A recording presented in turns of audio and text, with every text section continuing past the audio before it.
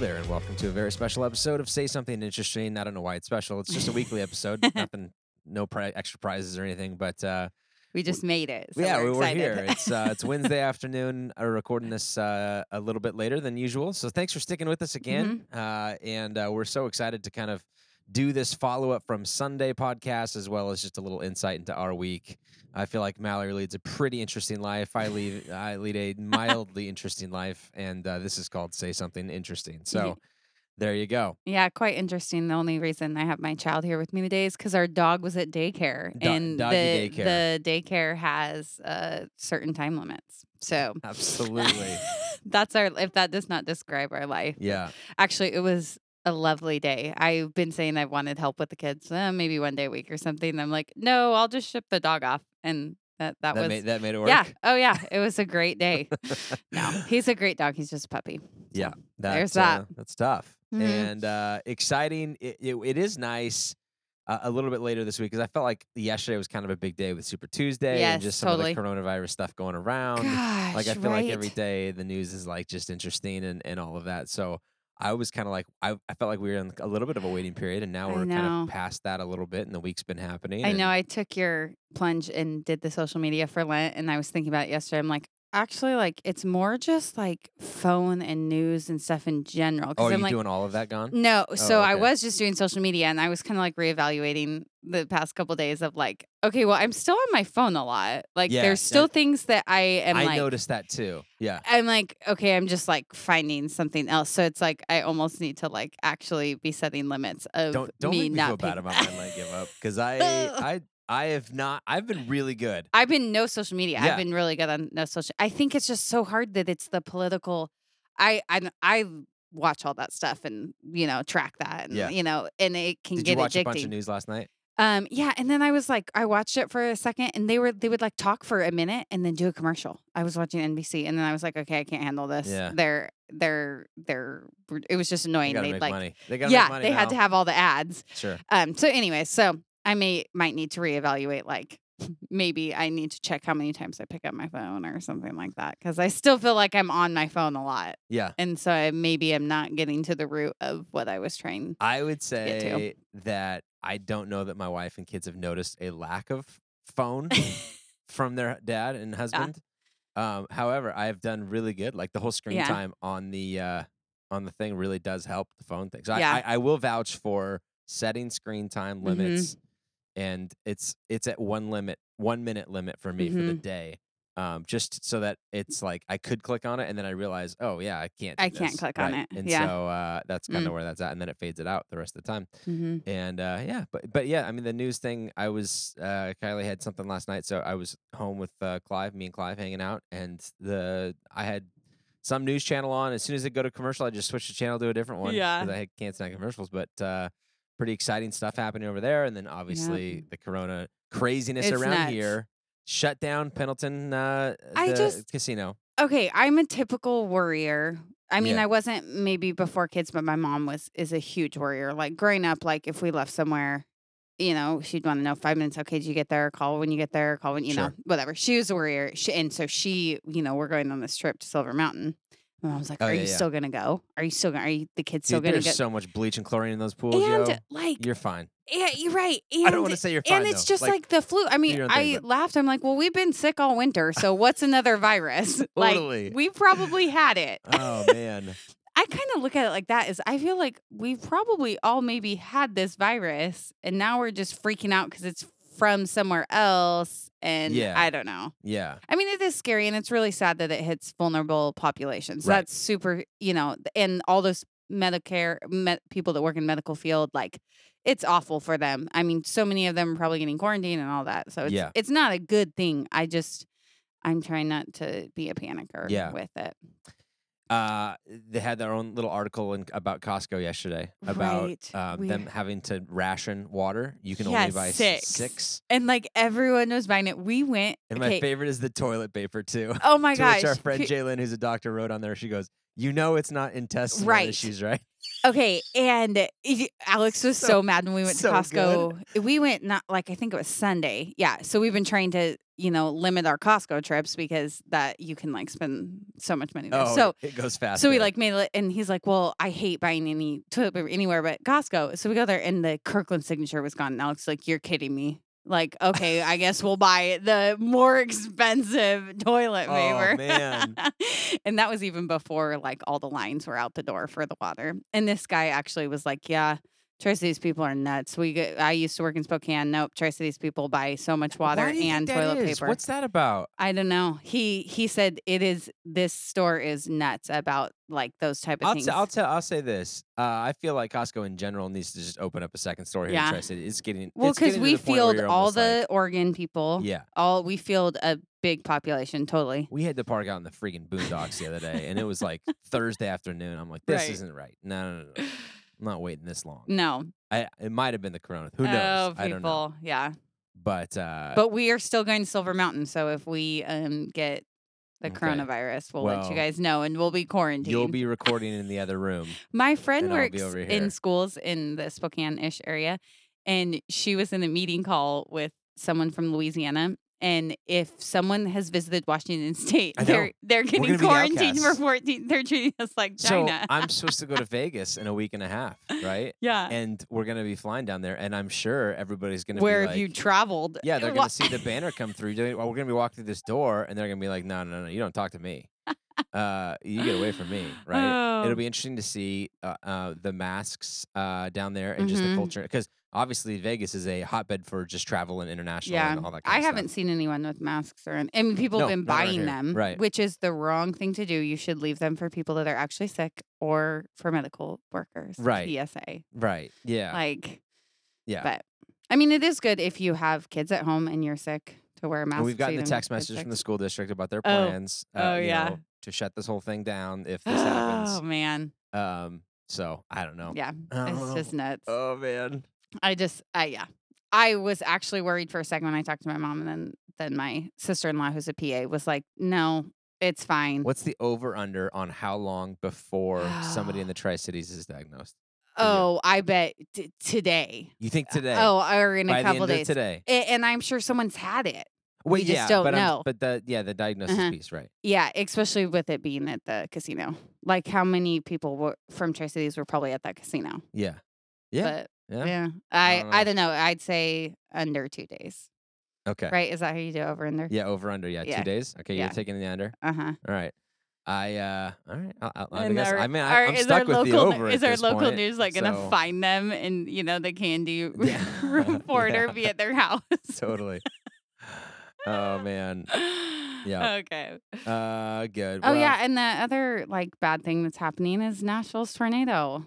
Say what? the- I didn't hear about this. Nashville had an awful tornado, like ripped out big parts of the city. When was this? Yesterday. Really? Yeah, I know. All Super Tuesday and Yeah. coronavirus Never took even over. heard it. Yeah, it was really bad. So the two areas like downtown, Cross Point Church actually got hit. Really? Which isn't in the world for them. I mean, they have a lot of money. That church is wealthy. But they're right in downtown. So a lot of other places were hit. So they as they should, just were like, hey, yeah, we were hit, but we have bigger areas to serve in our city. And a Crazy. lot of East Nashville, yeah. So it's scary. During the day, evening? What when It was in the evening. Okay. So thankfully, because schools got hit, 2 schools got completely taken down. So thank goodness. It was in the Wow. evening. Yeah, no kidding. Yeah. That kind of weather is awful to be a part. That's kind It's of been what. so windy at night here lately. Yeah.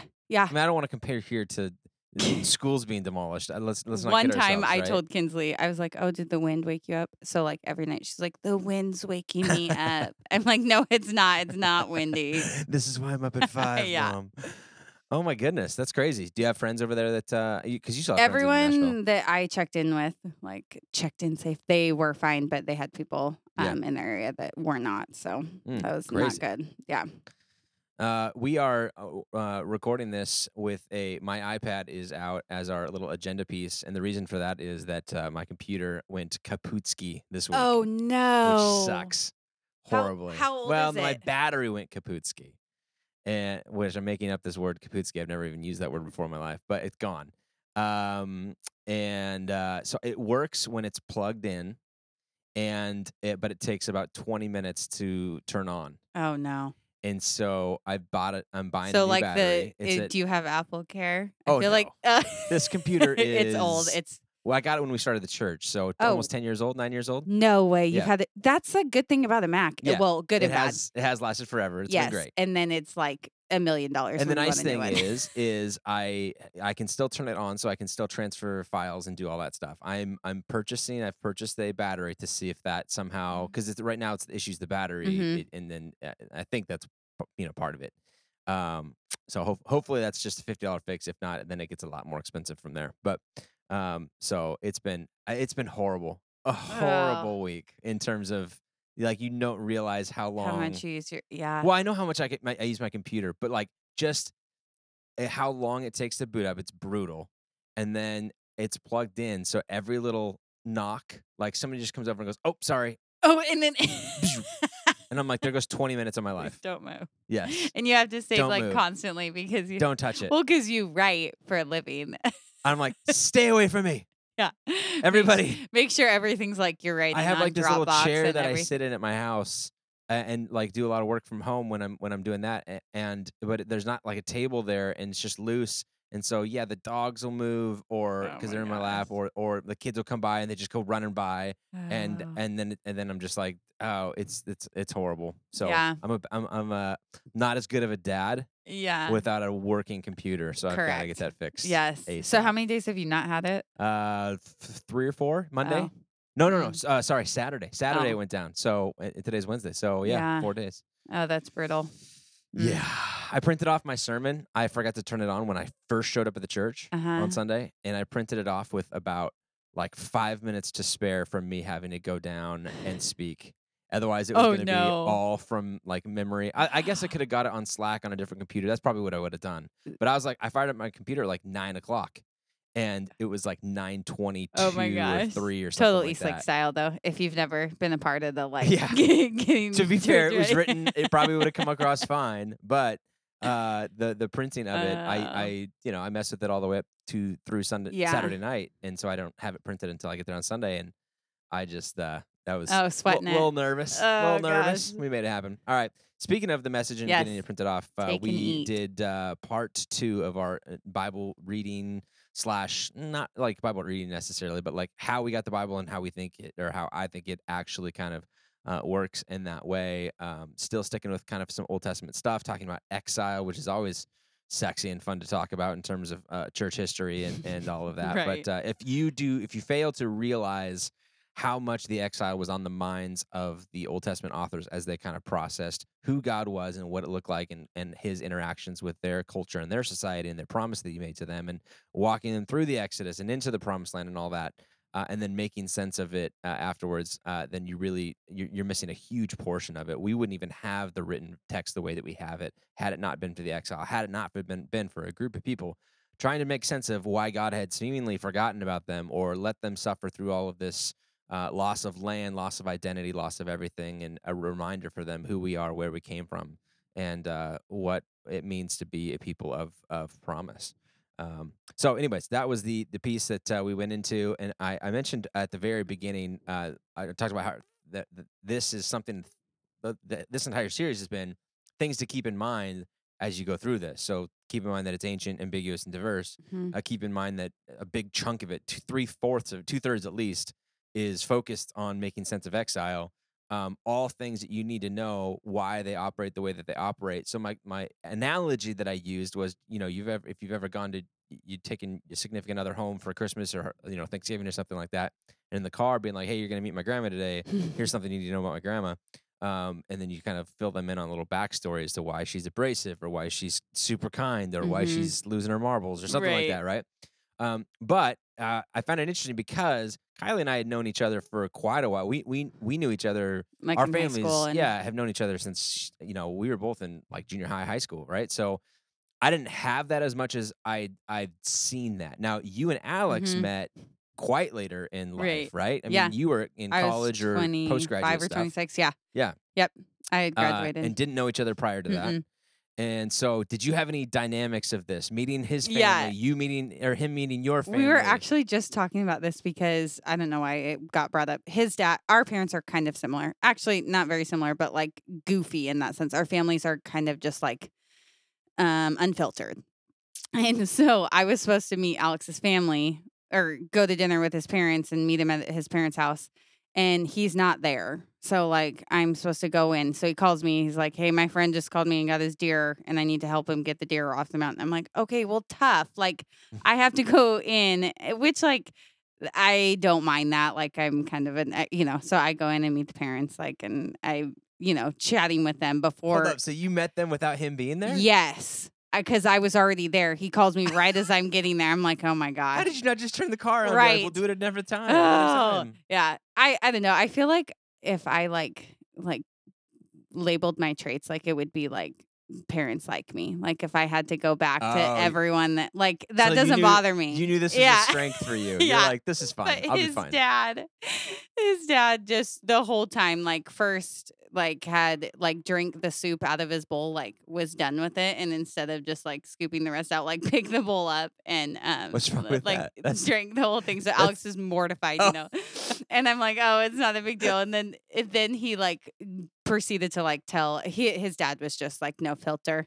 So we talked about it. We were laughing about it, but no filter in like politics wise, no filter in like sharing everything. Just sharing, got like a guitar out and was like, "Oh yeah, like we used to play music." And Alex was like, "We've never played music." Was he totally showing off for you? Is he trying to impress you? That's hilarious. Yeah, and so looking back, like it's just funny to me because Alex is so quiet and reserved, and his parents aren't. Yeah, and so like he like feels like he has to like make up for it with them because. Who in your family did you have to prep Alex for the most? My brother can be like really inappropriate and say stuff that you're like, Mac, don't bring those things up. I guess I didn't really have to prep anyone for. My sister dated someone that was in the military for years, and Mac would always be inappropriate. We'd be like, Mac, just don't say anything like that. And he was so proper, like would always wait for my mom to sit down before we eat. And Mac be like, you don't need to wait. Like, she's good. And we're like, no, Mac, he's just being polite. No. So I guess in general, I'd have to prep. I met Mac before? He sounds like an interesting guy. Has he ever... Okay. I've told Gary this, so I feel like I can say it to the podcast. I feel like him and Mac and Gary are like super similar personality. Yes. Okay. Yeah. All right. Very much so in the sense of, they're just very, very similar. Their sports, what they do for work, 'cause they kind of work from home. So they're kind of always doing something. Mac like Japanese wrestling? No. Okay, but like I feel like Gary has like 8 different jobs that he does. And true. My brother has like 8 different things that he does. Like, so they're kind of a similar personality. I'll have to log that away. So you're doing this right now. Like what I'm telling you. Right. I would definitely have to prep people for my brother. Think about Gary and then this is my, is he older or younger brother? Younger 4 years younger. Okay. Mm-hmm. I had an uncle, because my wife knew all of my immediate family, and that was not an addition thing. But slowly and surely, she would meet the extended family. And I have an uncle who lives in Tacoma, who has worked at we called it a funny farm, but it was just like a mental hospital basically. And he was a nurse. He was a nurse who worked with this, and so he just but he had a great personality. Like he did it his entire life and was really good at his job. But you have to be like a unique personality to be really good at your job and want to do that for the rest of your life. And so he lived in Tacoma, which is kind of a weird kind of, if you've ever been on the west side. Oh, yeah. I had lots of friends that went to PLU. You're from Tacoma. Okay. Interesting. So they have this beautiful home, like up on the hill right by Stadium High School, which is the really cool high school that was filmed in 10 Things I Hate About You. I forgot about that. So, and it's old. It's like, oh my gosh, it's got to be like early 1900s or even late 1800s. It's an old house. He was quirky. He made didgeridoos out of like PVC pipe. That was his like artistic. Well, and I think it's kind of that like, that didgeridoo sound like So we'd go over and I'd be like, all right, so here's the deal. My uncle makes didgeridoos. Like that's not what he does for a living, but what he does for a living is, different too. Yeah. So he'd be the only one that I had to kind of do the, but I like him. He's just an interesting guy, So That is totally my brother. My brother is he's super knowledgeable, but he can also like throw it at you. Like you're like, Mac, that's not the time to tell someone they're wrong. Like he's very much a know-it-all. And then he's that person that like actually does know. Yeah. But like doesn't have the filter to be like, yeah, you aren't supposed to correct that person at the dinner table, Mac. Right. But right. Yeah. Is he married? No, single. He lives in Bothell. Okay. He's a football coach over there. Oh, okay. He was here for a bit. He coached at Hanford for a bit. No, he's single and loves it. The other day he was driving home from my parents. I'm like, why don't you just stay at mom and dad's? And he's like, I just like sleeping in my own bed. I'm like, you're so odd. Like, do you guys have a good relationship? Oh yeah. Like he spends Christmas with us, not my parents. Okay. Yeah. All right. Next time Mac's in town, I want to hang out with him. Okay. Definitely. All right. Good. Then we also talked about just like the idea of defining moments. Again, the exile being the defining moment for the Old Testament, and how that is kind of a lens. And I'm going to talk about that a little bit more this weekend. I've been working through the message about how imagination works, and it's not imagination from I'm creating something from nothing or like this fairy tale land, but we all have what are called social imaginaries. This is how I imagine things working for me. I think that that's just a truism about the Old Testament and the writings. And I think that until you realize that there is this lens and that there is this perspective that they're looking through, then it's important to do. You doing all right? Hey, there he is. Kate hey, had buddy. to get out of the car seat, so here I am. Hi. He loves the microphone. Oh, he does. And the main thing I had actually written it down and listened to Brent because we actually didn't make it on Sunday. But the reimagine the God in the present for what it can do. I wrote it down so I could remember it.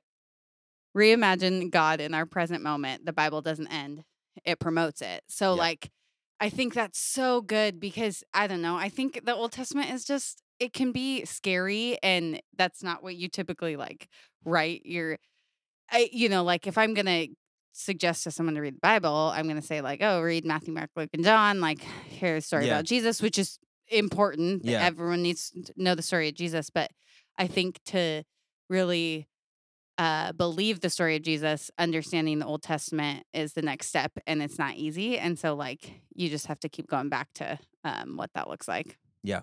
Yep. And the last thing was that crisis begets narrative. And this was a point that Megan brought up in between services that I thought was really important for me, is when something happens immediately, when we recall that event in our mind, the closer to the event, we typically use a lot more facts. We talk, and again, we understand we're biased in our facts. We all come from a certain perspective, but this happened, then this happened, then this happened, then this happened, right? So on a breakup, well, tell me what happened. Well, he sent me this at 6:05, and then I responded with this, and then I responded with this. And the further away it gets from it, the less we focus on facts or think that facts are as important. But she says the further away you talk about that relationship and how it changed you, not necessarily you don't lean as hard into the facts of it as much as like what it did to you. And I went through that relationship and it was really hurtful, or it was really helpful. It really, solidified that's definitely not what I want in a husband or, wife or something like that. And I thought that was important of when you're looking at these stories of this idea of, because I mentioned the Second Chronicles piece and how that differed from Second Kings in terms of how King Manasseh, his story was told and how his story was treated. And what they're doing is they're looking at it now from a different perspective, kind of speaking at it not from a factual standpoint, but a little bit more from how we were shaped and by feeling, this. And a big part of that too is how this author is leveraging the story to try and influence his readership to do something differently as a result of it. He's trying to chronicler is trying to have the people understand what we went through and why a call to repentance or why a call to a new life where we recognize the one true God as the true God would be a step forward for us. Like if it worked for this Manasseh guy, then it can work for us, even though we know that that's not how it actually worked for him. But they would know that, they would see that, and they would see what he's trying to do. I see what you did there, and I see how this is taking place, and I see that you're just trying to make sense of this and move us forward in this. This is a reimagining of how God is interacting with Israel at this time. So, And I think that's how, as you start like going into different studies and things like that, often good studies will go back and show you in the Old Testament. So like if you're reading something like in Second Chronicles that to relate back to what it said in Second Kings, and then you're like, oh, I can learn why this is important because of the past. yeah. And so that's always nice when And by the way, studies. you're going to see this in the New Testament too. You're going to see this in some of the gospel writings as how they make sense of Jesus and in specifically birth narratives. And because it only, you've only got birth narratives in Matthew and Luke. You don't have them in Mark and John. And in Matthew specifically, it talks about this this going through Egypt and how Herod made this decree to kill all of the children under 2, and the author Matthew's trying to liken Jesus to the person of Moses. He's writing to a bunch of Jewish people who have a high affinity towards Moses. And he's saying, this guy went through something similar. Moses was the same guy. There was a call to kill all the babies under 2 in his day from the Pharaoh. Mm-hmm. And then he got put in the reed basket and floated down the Nile River and then discovered and saved and all this kind of stuff. In the same way, this is Jesus. He's like Moses, but like better, right? So he's likening it to the person that you already know. And now we get to reimagine this new person in light of this old religion. And if you didn't know the old story of Moses, then that wouldn't have made as much sense. But now that you do, or be as powerful of a story. Exactly, right? And what does it mean to be the new Moses? Well, the new Moses, he's the new rescuer. If Moses was the savior of Israel out of Egypt, Jesus is the savior of us out of everything else. So when he pulls that in, he's trying to create the new narrative. This crisis is now begetting a new narrative in this way. So interesting stuff. I like it a lot. Anything else for you that jumped out? Well, you weren't there, but anything out in the notes or anything else that at the very beginning about the pastor, I think. Oh yeah, Jake. Yeah. What? So do you know him? I know him. Yeah. Oh, okay. We were youth pastors at the same time. Okay. Acquaintances I missed that part. at best. Okay. Yeah. And I think that, the story about his daughter and things like that. And I think that is what I don't know. It was just a good analogy for me to be like, okay, why does he keep going back? Right. Like he could in the next 10 years, like, not have that be part of his story and still be a great pastor and still, Sure. But it was a good analogy for how we look back at the past. Because sometimes you can go back and be like, he just never got over it, and it's a crutch, right? Or you could say, gosh, you need to get past this hurt or pain that you went through in your life. You have these scars that you're just hanging on to, and you've never forgiven somebody, or you've never. And he's like, I don't have to forgive anybody. It's not what that's about, but it's like this pain that I've gone through, and yet I'm going to use that as a motivation and a reason. So it's redeeming this horrible thing that happened, right?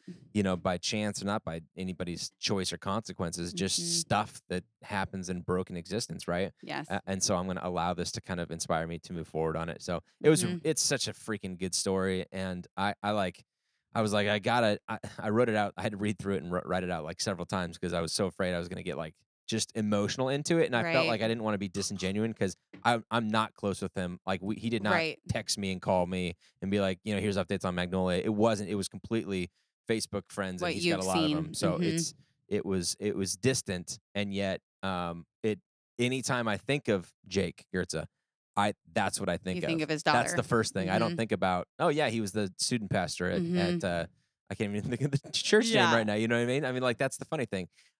I only think about he's the one who lost his daughter to the brain tumor thing at the age of 3 and writes about it every year. And you're like, ugh. So, yeah, and he takes his pain and allows that to be shown every year for other. Yeah, awful. Yep. Ugh. Yep. All right, let's jump into our something interestings. I will go first today to give you an extra second to kind of think through some stuff. But mine this week, I came across a story about the slowest marathon in history. And it happened in the 1912 Olympics in Stockholm, Sweden.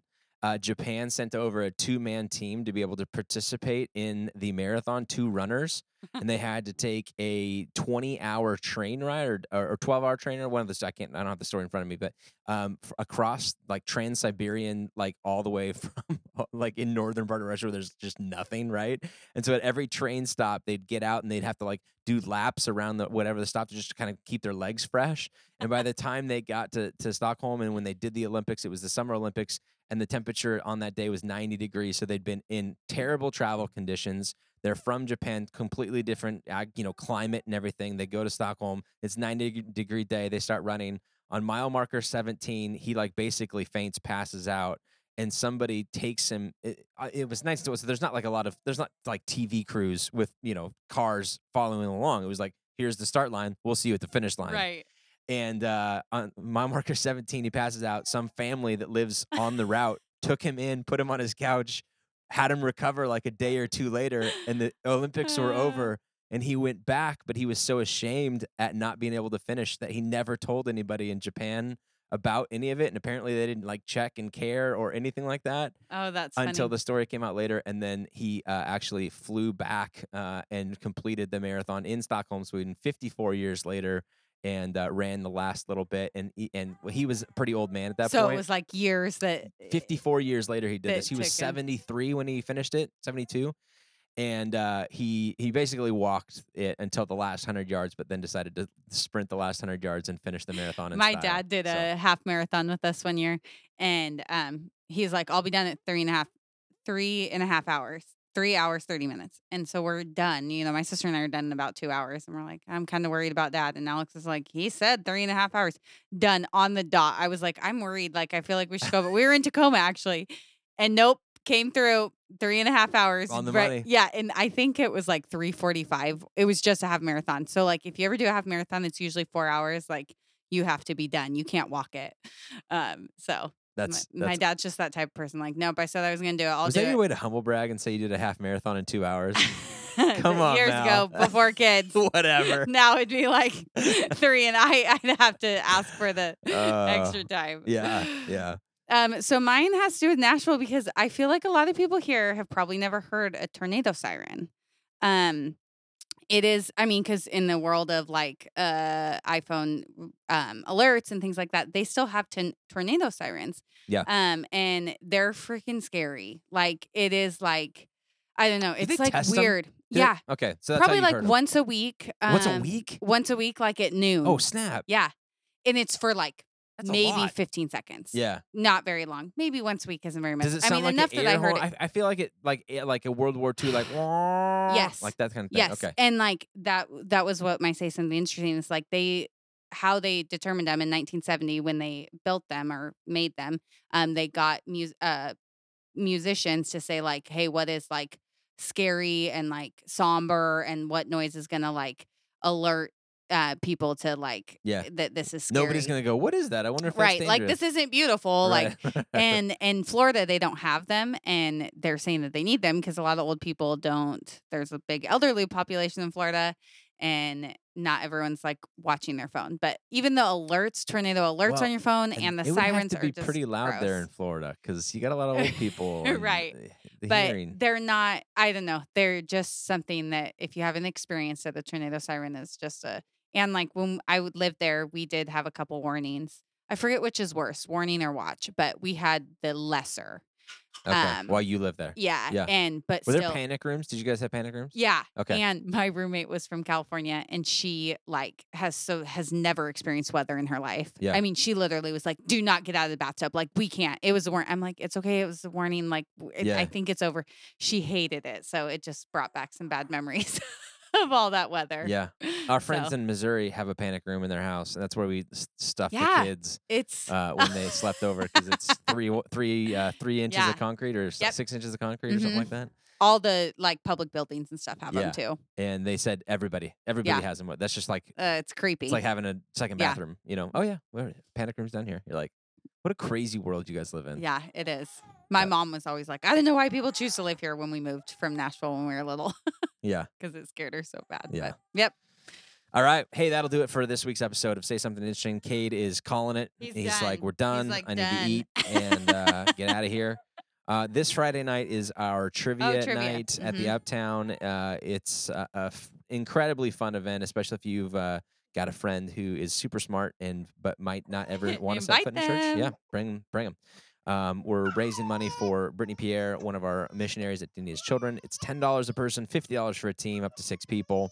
My wife and I have been working on the questions, and by her and I'm meaning mostly her. And she's creative and funny and smart, so you're going to be in for a treat. It's going to be tough. And childcare's provided. Childcare's provided. So you won't hear this. Yes, exactly. This is basically a commercial for it. Don't want to hear this? Come on Friday night. We'll have it covered. And then there's also a Ladies Connect night. Yes, on March 11th at Randy Edwards' house. So you can go and sign up or just attend. Just a hangout time, no agenda. Just come and meet people, cool. Meet other women. Awesome. From Eastlake. All right. Both of those are available on the website. If you go to eastlaketricity.com/events, or I think the Ladies Connect event is on our marketplace page. Yes, but one of those it two is spots, as a group. You can connect with those things. And other than that, have a great week, guys. Thanks for listening. Thank you. Bye.